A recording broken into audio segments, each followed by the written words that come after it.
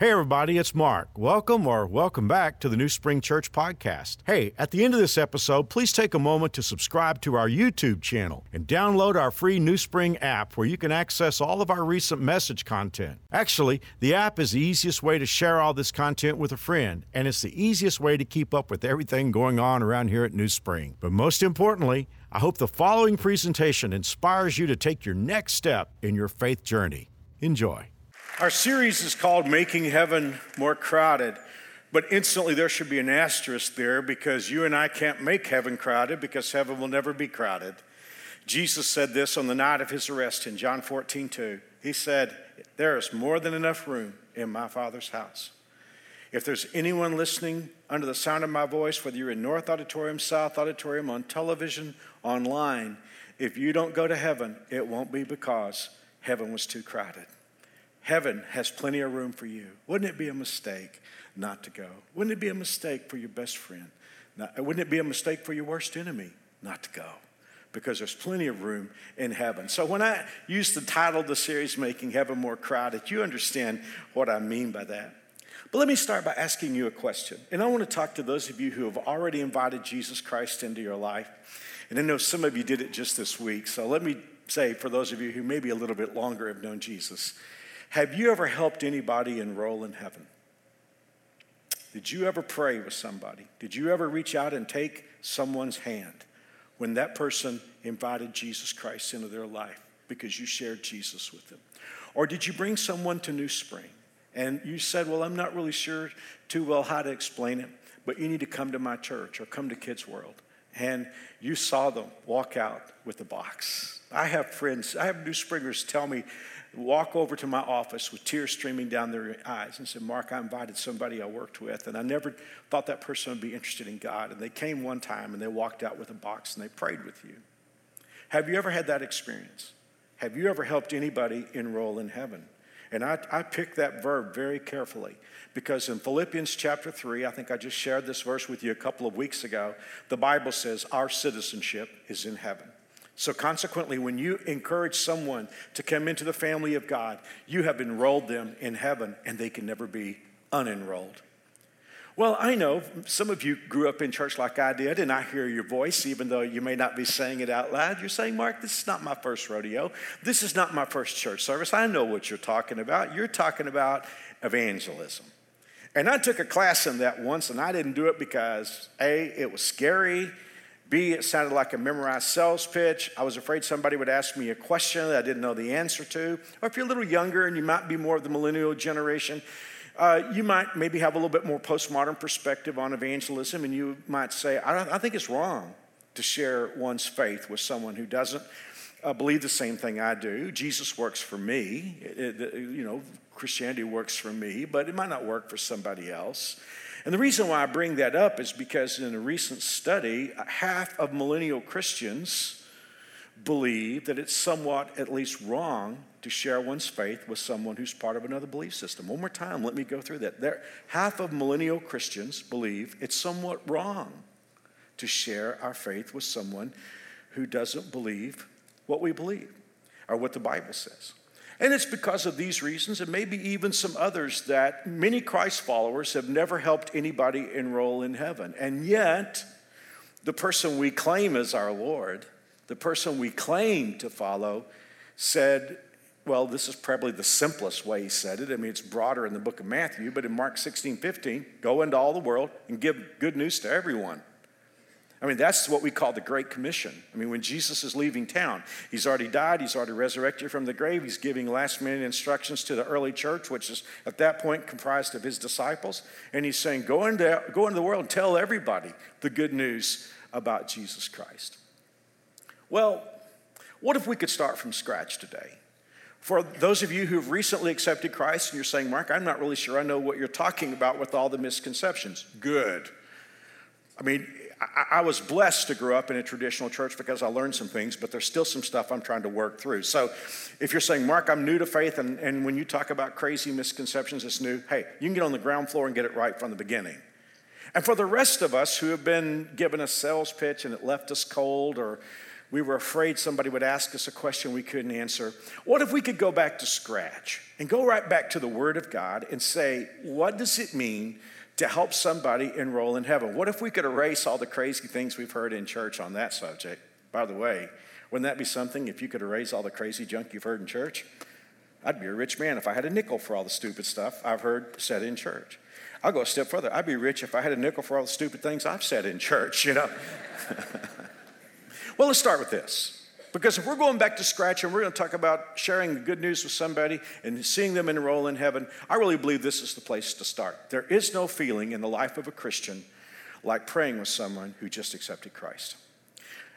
For those of you who, when you accepted Christ, it was the most wonderful feeling in the world. And then as you become a Christian for a while, it's like you sort of lose that moment. I mean, you remember what it was like to just feel that you were forgiven and know that you were going to heaven and have the peace of God. It was just this incredible feeling. And then, a year, 2, 3 after you're a Christ follower, you're glad you're saved, you're glad you're going to heaven, but you kind of lost that feeling. There is nothing that will bring it back like praying with somebody who accepted Christ. I remember taking a young college student when I was in Houston and praying with we went into the house of a young man, and I shared the gospel, and this young man heard the gospel. And this college student who was a member of my class at my church, when we got into his car, he said, I was wishing I was lost so I could get saved again. Well, you don't have to do that. But when you share the good news of Jesus, no feeling in the world, and it brings it all back. So for the next 3 weeks, we're going to let go of the guilt and the fear and the confusion that we've ever picked up in church. And if you're new, you can bypass all the craziness and start filling up heaven. So here we go. Let's start from scratch. Many Christ followers, and let me just take a time out for a moment. I really do believe that when half of millennial Christians say they believe that evangelism is somewhat wrong, I don't think they're talking about evangelism. I think they're talking about somebody else, and I get their point. So let's make this clear.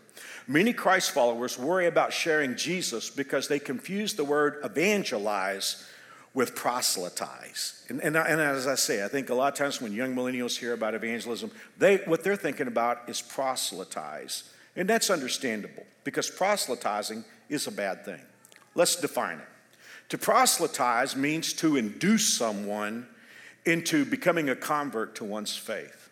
Or a second definition is to recruit someone to someone's party.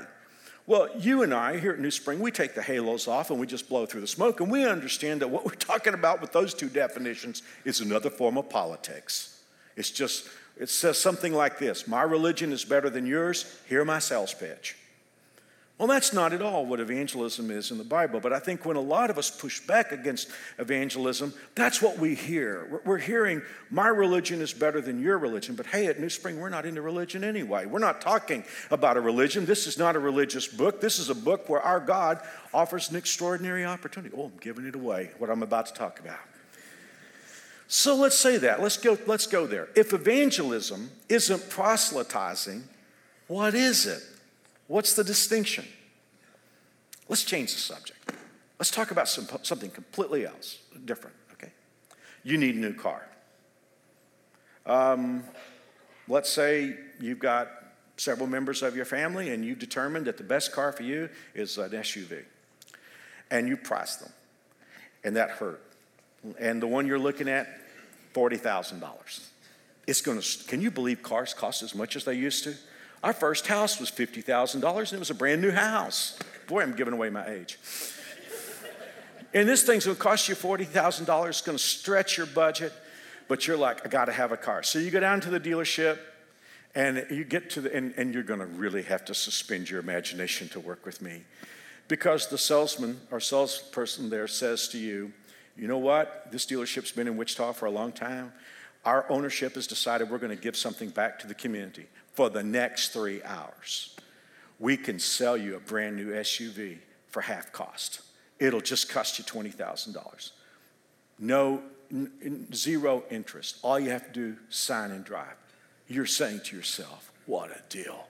Half price, $20,000, brand new SUV. You're driving away. Smell that new leather. Oh, and it feels tight and smooth. It's not like your old car. It's got the rattles and the vibrations and, the tears in the upholstery. It's a new car. Half price. What would you do? I know what you do. I mean, after all, you want to go drive it around, but you got good friends, don't you? You got friends that need a car. I mean, I'm talking about, I'm talking about your soul, your best friend, and you're going to call them and you're going to say, listen, you need to get over this dealership. You got 2.5 hours left. They're selling cars for half price. And if you go over there right now, you can sign and drive and no interest payment. Why would you call your best friend?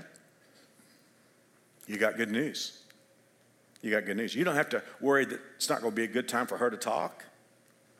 You don't have to worry about the fact that she might be very busy and doesn't have time to take that call. You got a time-sensitive offer, half price. You got good news.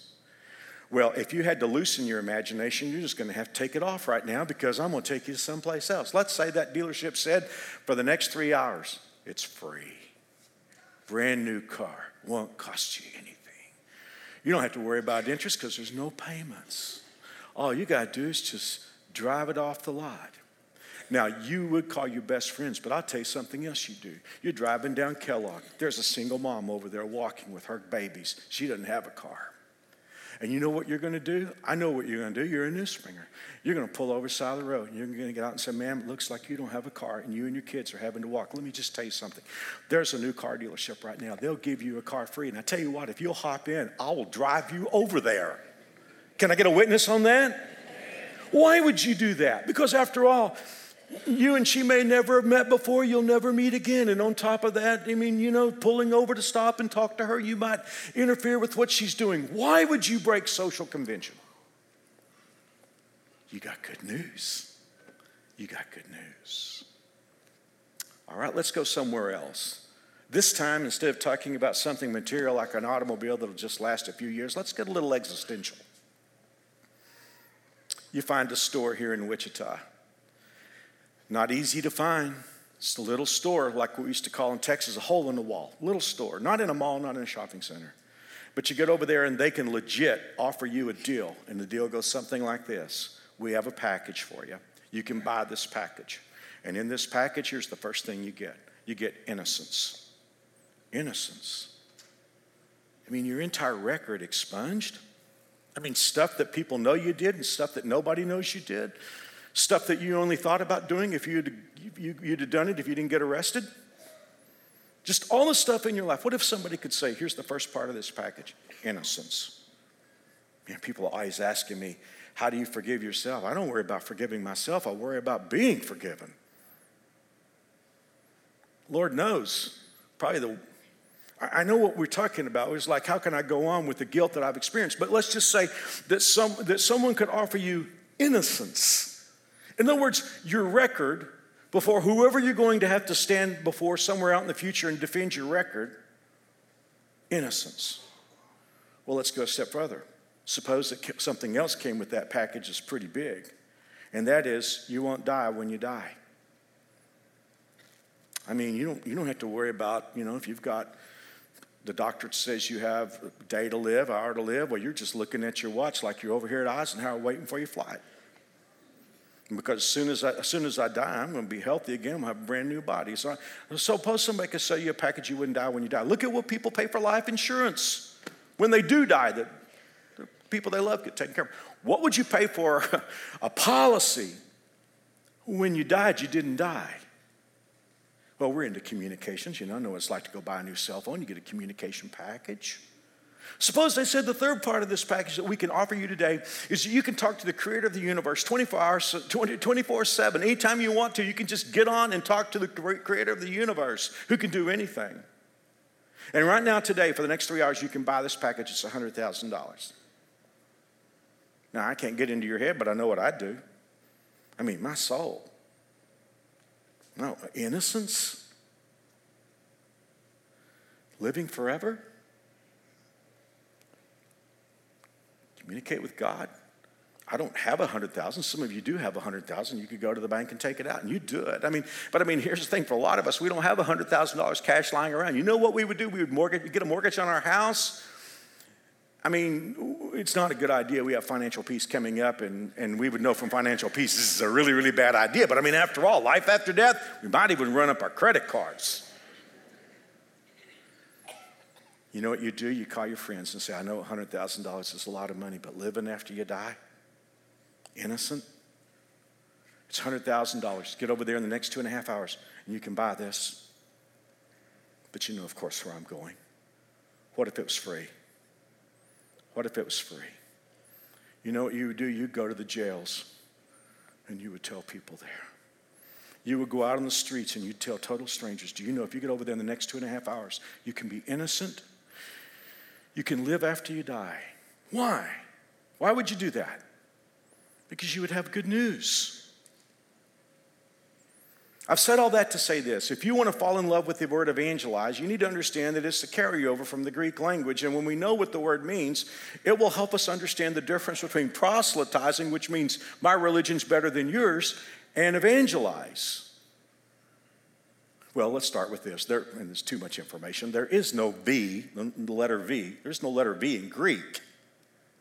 And it comes over to us from Greek. In Greek, it's always a U. It gets translated into V for us.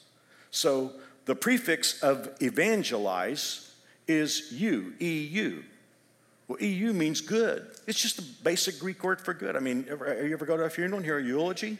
U, E-U, good, logos, good word. That's what people say when you die before they go and eat potato salad. They come and they say good things about you. Logos. Well, evangelize comes from the word you and the word angelos or angelion, which means news, message. See, when we're called to evangelize, we're not proselytizing, we got good news. We're not called to proselytize people, we're called to good news them. I mean, who wouldn't want to tell someone good news? Okay, let's say we buy in. You're New Springers. I know it's your heart to follow God. What is it that good news agents, evangelizers, need to know? Well, for the next few moments, I want to just take you to a story in the Bible, and we're going to extract the lessons from this particular story. There's a guy in the Bible who oftentimes gets called Philip the Evangelist. You'll read about him in the book of Acts. And I don't know exactly why he got called Philip the Evangelist. I mean, there are those who say, well, the Philip here is not the same Philip as Jesus' disciple, so we give him the name Philip the Evangelist to distinguish him from Philip the Apostle. And if you grew up in church like I did, you're like, okay, Mark, I know what an evangelist is. It's a guy in a three-piece suit who preaches in a stadium. Well, that would have been Peter. It would not have been Philip. Because we get to Philip. Philip was more kind of the one-on-one kind of guy. I mean, you kind of get a clue from his name. You know what great spiritual meaning that Philip is? It means a guy who loves horses. So if you love animals, who knows? You may have a brother in Philip. But he was known for good newsing people, and that's why he gets called Philip the Evangelist. So in the beginning of Acts chapter 8, and I don't have a whole lot of time to develop this, but Stephen has just been stoned to death, and there's great persecution breaking out in the church at Jerusalem. And at that point, the leaders of the church did what Jesus told them to do in the first place, because Jesus said, take the gospel to Judea, Samaria, and the Galilee, the uttermost part of the world. Well, they were just sticking in Jerusalem, but when the persecution broke out, they spread out. Philip went to the place that Jesus told him to go. He went to Samaria. And he started sharing the good news with those people, and the Bible says they were very excited. But there came a point where God said to Philip through an angel, hey, leave Samaria. I got somebody I want you to go talk to. In fact, here's what the Bible just says. Let's read it. We're going to need to read a little bit. So starting in Acts chapter 8, verse 26, if you have a Bible, if you have a cell phone, you can read this with me. Go south down the desert road that runs from Jerusalem to Gaza. I did that a couple of years ago. It's like driving in West Texas. Just take my word for it. You know, God said, West Texas is the ugliest place in the world, but I'm going to make it up to him by putting oil under the ground. I mean, it's kind of like that. So here's where Philip was like, okay, go south down the road from Jerusalem to Gaza. So he started out and he met the treasurer of Ethiopia. Oh my goodness, this is an executive. This is like the secretary of the treasury, one of the most important men in the world. A eunuch of great authority. Now, we understand what the word eunuch means, but you need to understand that sometimes the word eunuch had this carryover in history where it just meant an executive. It didn't necessarily mean a biological eunuch. We just know he's a primary executive of a nation. This guy had great authority. He was under Kandake, the queen of Ethiopia. The eunuch had gone for Jerusalem, heads up New Spring, to worship. He was now returning. Seated in his carriage, he was reading aloud from, heads up, the book of Isaiah. The Holy Spirit said to Philip, go over and walk along beside the carriage. Philip ran over and heard the man reading from the prophet Isaiah. Philip asked, do you understand what you're reading? And the man replied, how can I unless somebody instructs me? And he urged Philip to come up into the carriage and sit with him. Now, you're going to recognize this, those of you who like to study your Bible, you're going to recognize this as the verse from the Old Testament that's most about Jesus. In fact, some of my Jewish friends, in fact, this is a standard practice in synagogues. They will read right up to 53 and then not have chapter 53 in their reading. Because as my rabbi friend says, it confuses people. No, it doesn't confuse anybody. It's very clear who this is about. Well, of all things, this guy, this Ethiopian executive is reading in Isaiah 53. Now look at this. The passage he read was, he was led like a sheep to the slaughter. As a lamb is silent before his shearers, he did not open his mouth. He was humiliated and received no justice, for his life was taken from the earth. The eunuch asked Philip, tell me, was the prophet talking about himself? Or someone else? Now let's just stop there for a moment, because that's where the conversation kind of takes a juncture. Here's the Ethiopian, very powerful man, one of the most powerful men in the world, Secretary of Treasury of Ethiopia. And Ethiopia was way bigger than we know of as Ethiopia today. He's trusted. He's brilliant. He went to Jerusalem to worship. We're not told why. We just know that there was something missing in his life, and he thought, if I could just get over to Jerusalem and I could worship, maybe I could find what I'm missing. And he bought a Bible. But after he went over there to worship, it left him cold. He didn't get anything. Have you ever been to worship in a church or something, and you were trying to make sense of it, and you just walked away and like, I have no idea what they were talking about? Most of us have had that experience. We were trying, we wanted to connect with God, but we went there and religion got in the way. And this guy, not only did he try to go to worship and not get anything out of it, he bought a Bible, but now he's trying to read the Bible, and there's stuff in there that he knows is important, but he can't dial it in. And that's when God said to Philip, go talk to him. I just gave you some of the most important lessons that people who want a good news people need to learn. Here's the first one. And I've learned this from pastoring New Spring Church. People are way more interested in Jesus than we can imagine. You know, see, a lot of us don't share Jesus because they wouldn't be interested. How do you know? Because see, people who are interested in Jesus don't always put a sign on their chariot. I mean, it wasn't like this Ethiopian executive had a sign on his chariot that said, somebody come tell me about Jesus. I mean, there's some of us, we would witness if that were the case. All Philip sees is here's a brilliant man, an executive. He's got a lot to do. But people are a lot more interested in Jesus than we can imagine. I mean, here's this executive, but now that we know the Bible background, we understand that he had a frustration. He was trying to connect with God. But to Philip, it could have just seemed that he was disinterested. He could have sized this guy up and thought he won't be interested. He's from another culture. All he's interested in is politics and economics. He's busy. I don't want to bother him. He's hurrying back home. But it would have been such a mistake because this guy was trying to connect with Jesus, and religion was getting in the way. Now, New Springers, if you know somebody and they don't know Jesus yet, don't take for granted that person is not interested. I can tell you firsthand, so many people who you would look at and size up from the outside and think this person's not interested in God at all. Oh, we can be so wrong. Here's the second thing. Second thing we need to learn.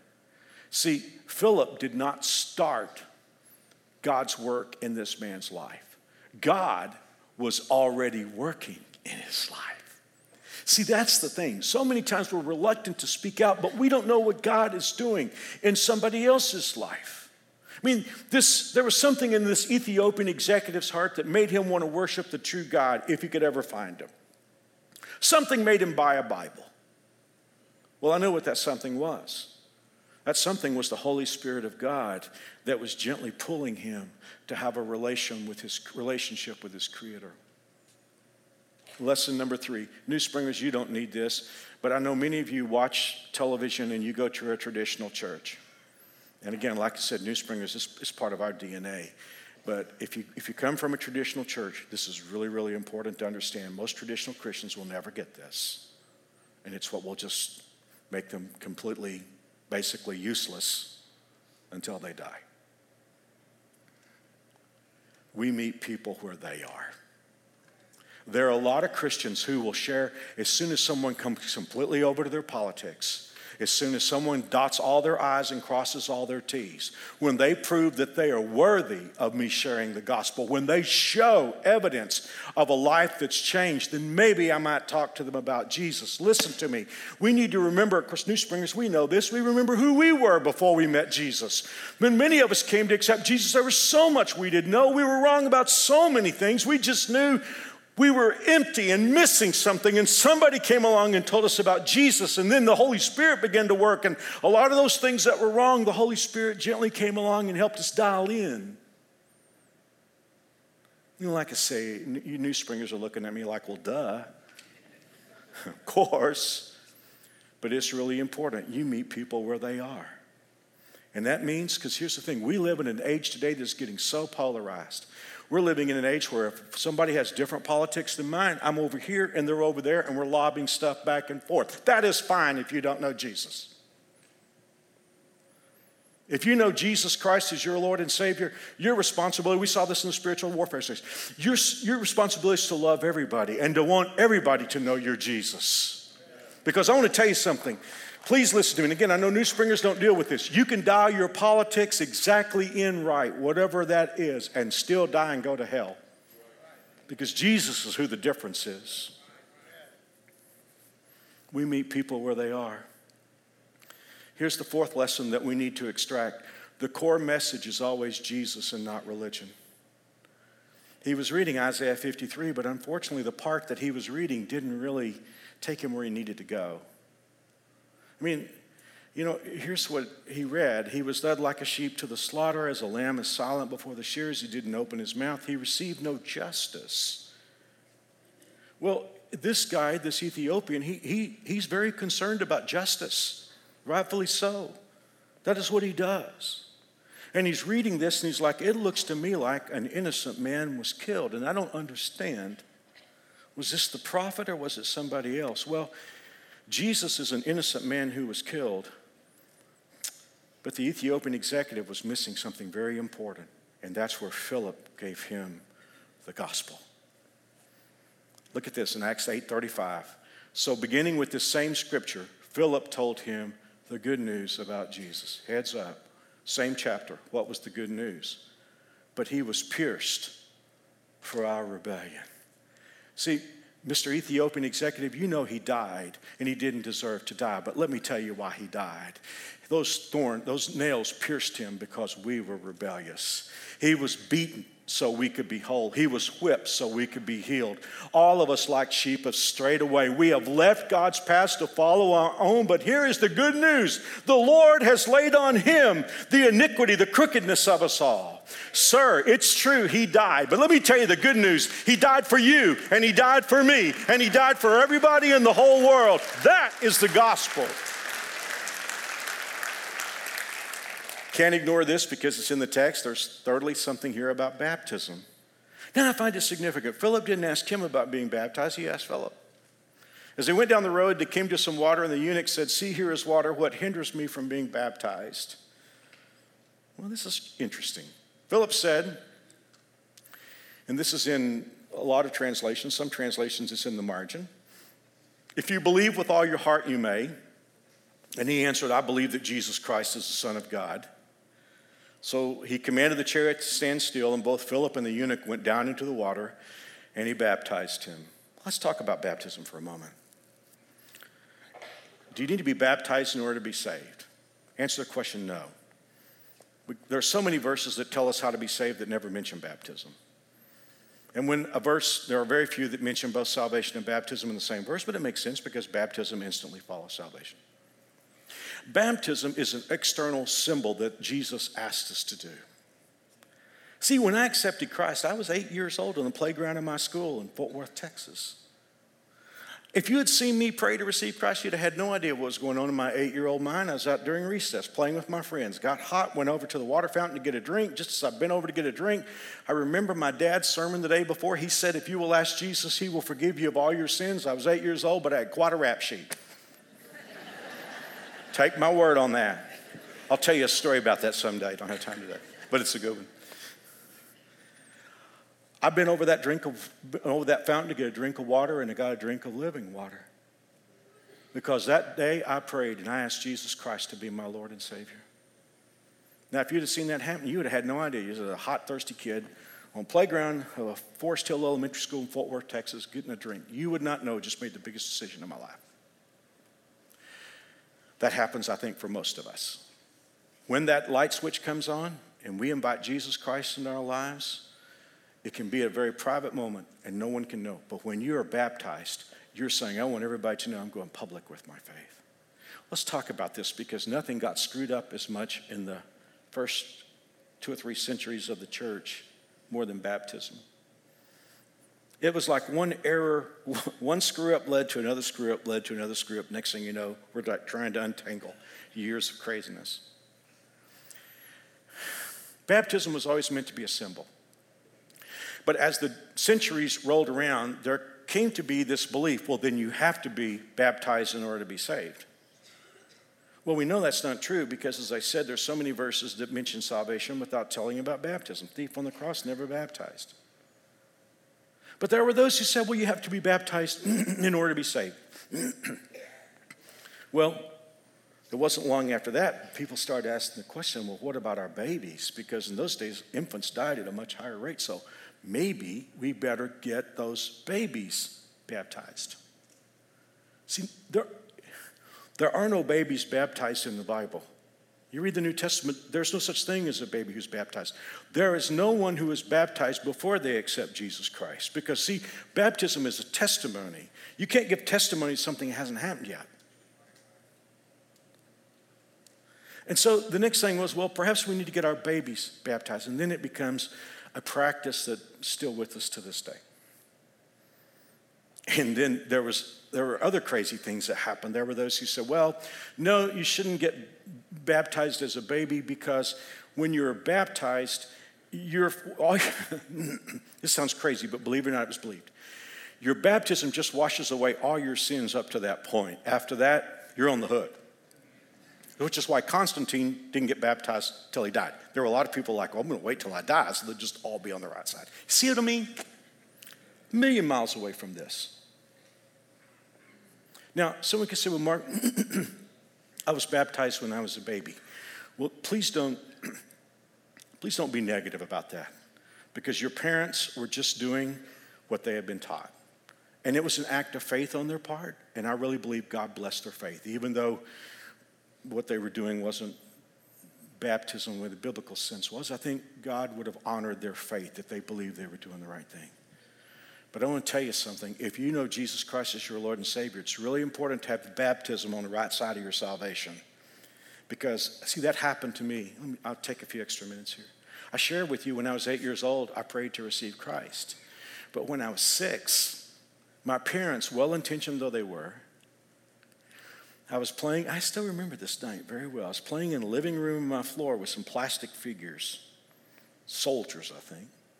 And my dad and mom felt like it was time for me to get serious about being saved. And so Dad said, put your toys down, come over here, I want to talk to you. So he tells me about how you can accept Christ. And he said, well, would you want to pray with me? Well, I was a pretty compliant kid, so I said, sure, and I prayed. And then Dad said, well, tomorrow, in those days, you walked forward in church, especially if you're in a Baptist church, was what I grew up in. At the end of the service, you walked up and you made a public decision. And Dad said, tomorrow, when the invitation happens, you come forward and meet me. And then he said, after that's over, well, I'll take you up into the baptistry and I'll baptize you. I meant to do what my dad and mom wanted me to do. But you know the truth between you and me? I didn't get baptized. I just went down dry and came up wet. That is a fact. I didn't even understand salvation. So when I'm 8 years old, I make the decision of my lifetime. I accept Jesus Christ as my Lord and Savior. But now I got a problem. I'm the pastor's kid. And everybody knows about me is like, well, Mark accepted Jesus when he was 6. We saw him baptized. But my issue is I realize my baptism's on the wrong side of my salvation. And I'll tell you something. If you're a Christ follower and you know that you should follow Jesus in baptism, and you don't do it because, like, I don't want to be embarrassed or I don't want to be public about this, you will never feel quite right. There's something that just sort of nags that I'm living in disobedience. And I'm ashamed to say it took me 6 years. I'm 14 years old. I'm sitting in the back seat because all of us cool kids, all of us cool guys sit in the back seat in church, all of us teenage guys. And I mean, I know God's been dealing with me about this for weeks. And in those days, like I said, we had to walk forward in the invitation. I'm glad we don't do that here in the spring. One thing, we're a little too crowded. But I mean, in those days, and so here I am, I'm sitting on the back seat, or standing now in the invitation, and I'm like, this is truth. Because I'm trying to get my courage up. I put one foot out in the aisle, and then I'd start getting scared and I'd pull it back. I did this. It's like it's the only Texas two-step I ever did. I'll never forget the peace that came over me when I went out into the aisle and met my dad at the front and said, Dad, I need to get my baptism on the right side of my salvation. And the peace that comes. See, here's the thing. Someone could say, well, if you don't have to be baptized to be saved, is baptism all that important? When Jesus left town, he said, here's the Great Commission. Go into all the world, enroll disciples. That's what we're talking about today. Baptize and teach. So no, baptism is important. So I'm going to pull over to the road and stop right now. We'll talk about good newsing people for the next 2 weeks. Week 3, I'm going to come back and give you some practical ways that you can do it. And I understand we don't all have the same personalities. I'm going to talk about how the most effective way to share good news that will work with your personality. That's 2 weeks from today, or last night if you come Saturdays. But let's talk about some action steps. Well, let's start with where I wound up. You're here and you're a Christ follower, and you know that you've accepted Jesus Christ as your Lord and Savior. But you need to get your baptism on the right side of your salvation. I would encourage you, don't let this crazy pride that we have as human beings, don't let it get in the way of that close relationship with Jesus. I mean, here's the thing. It would be tantamount to a couple getting married and a guy saying to, they're standing here getting married and the guy does all the vows and he says, I will take you. And so the preacher now takes the rings out and he says to the woman, will you give this ring to this man? And she says, yes. And then the guy puts his hand up and says, but I won't wear it. Would he still be married? Thankfully, Jesus loves you more than she would.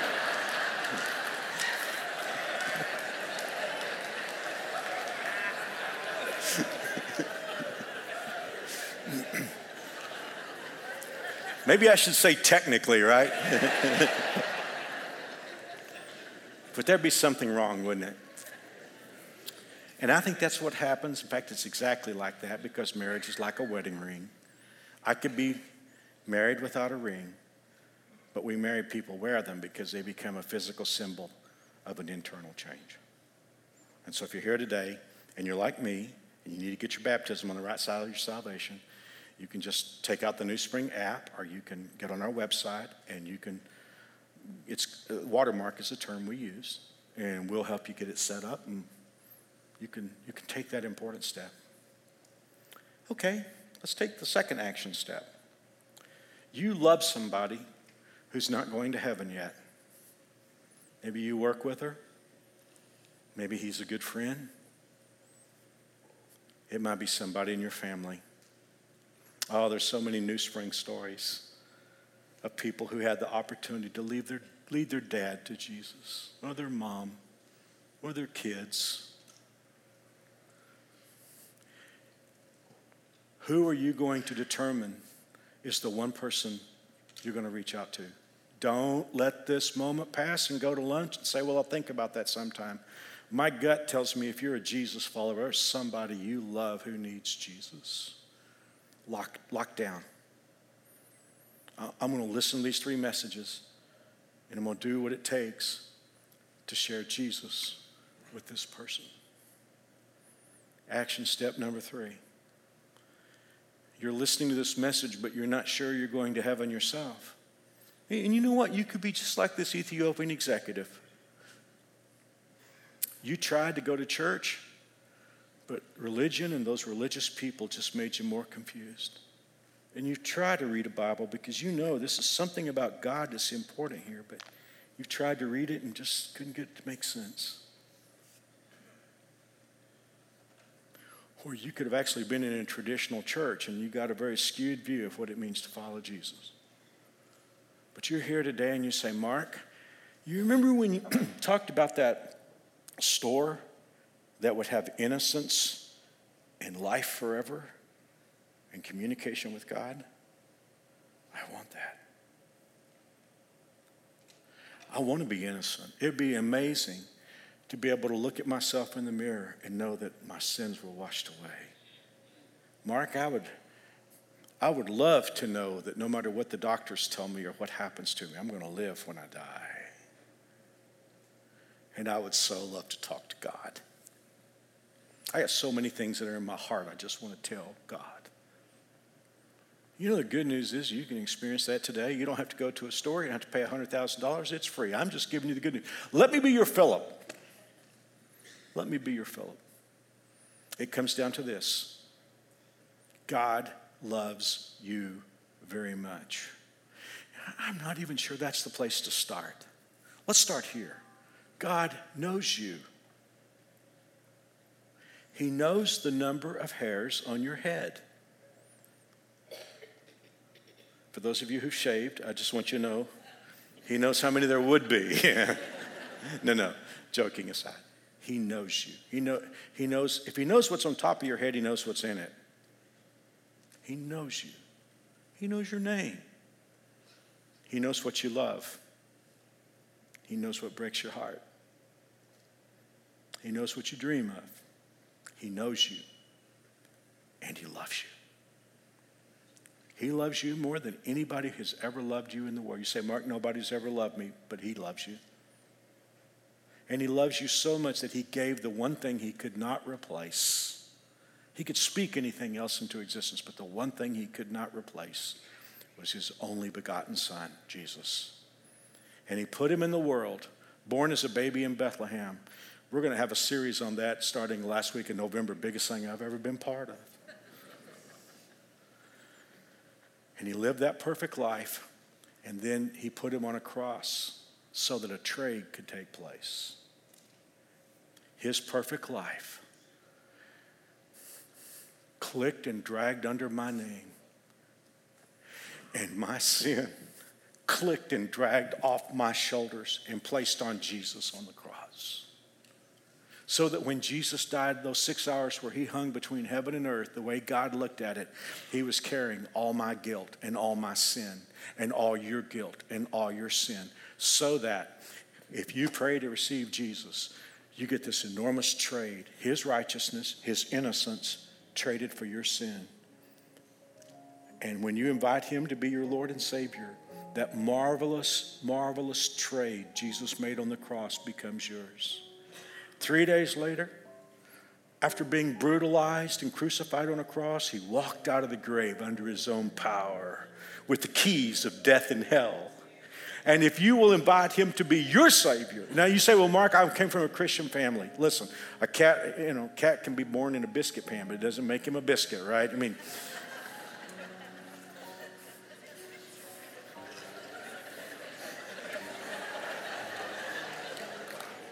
you say, Mark, I was born in America, and America's a Christian country.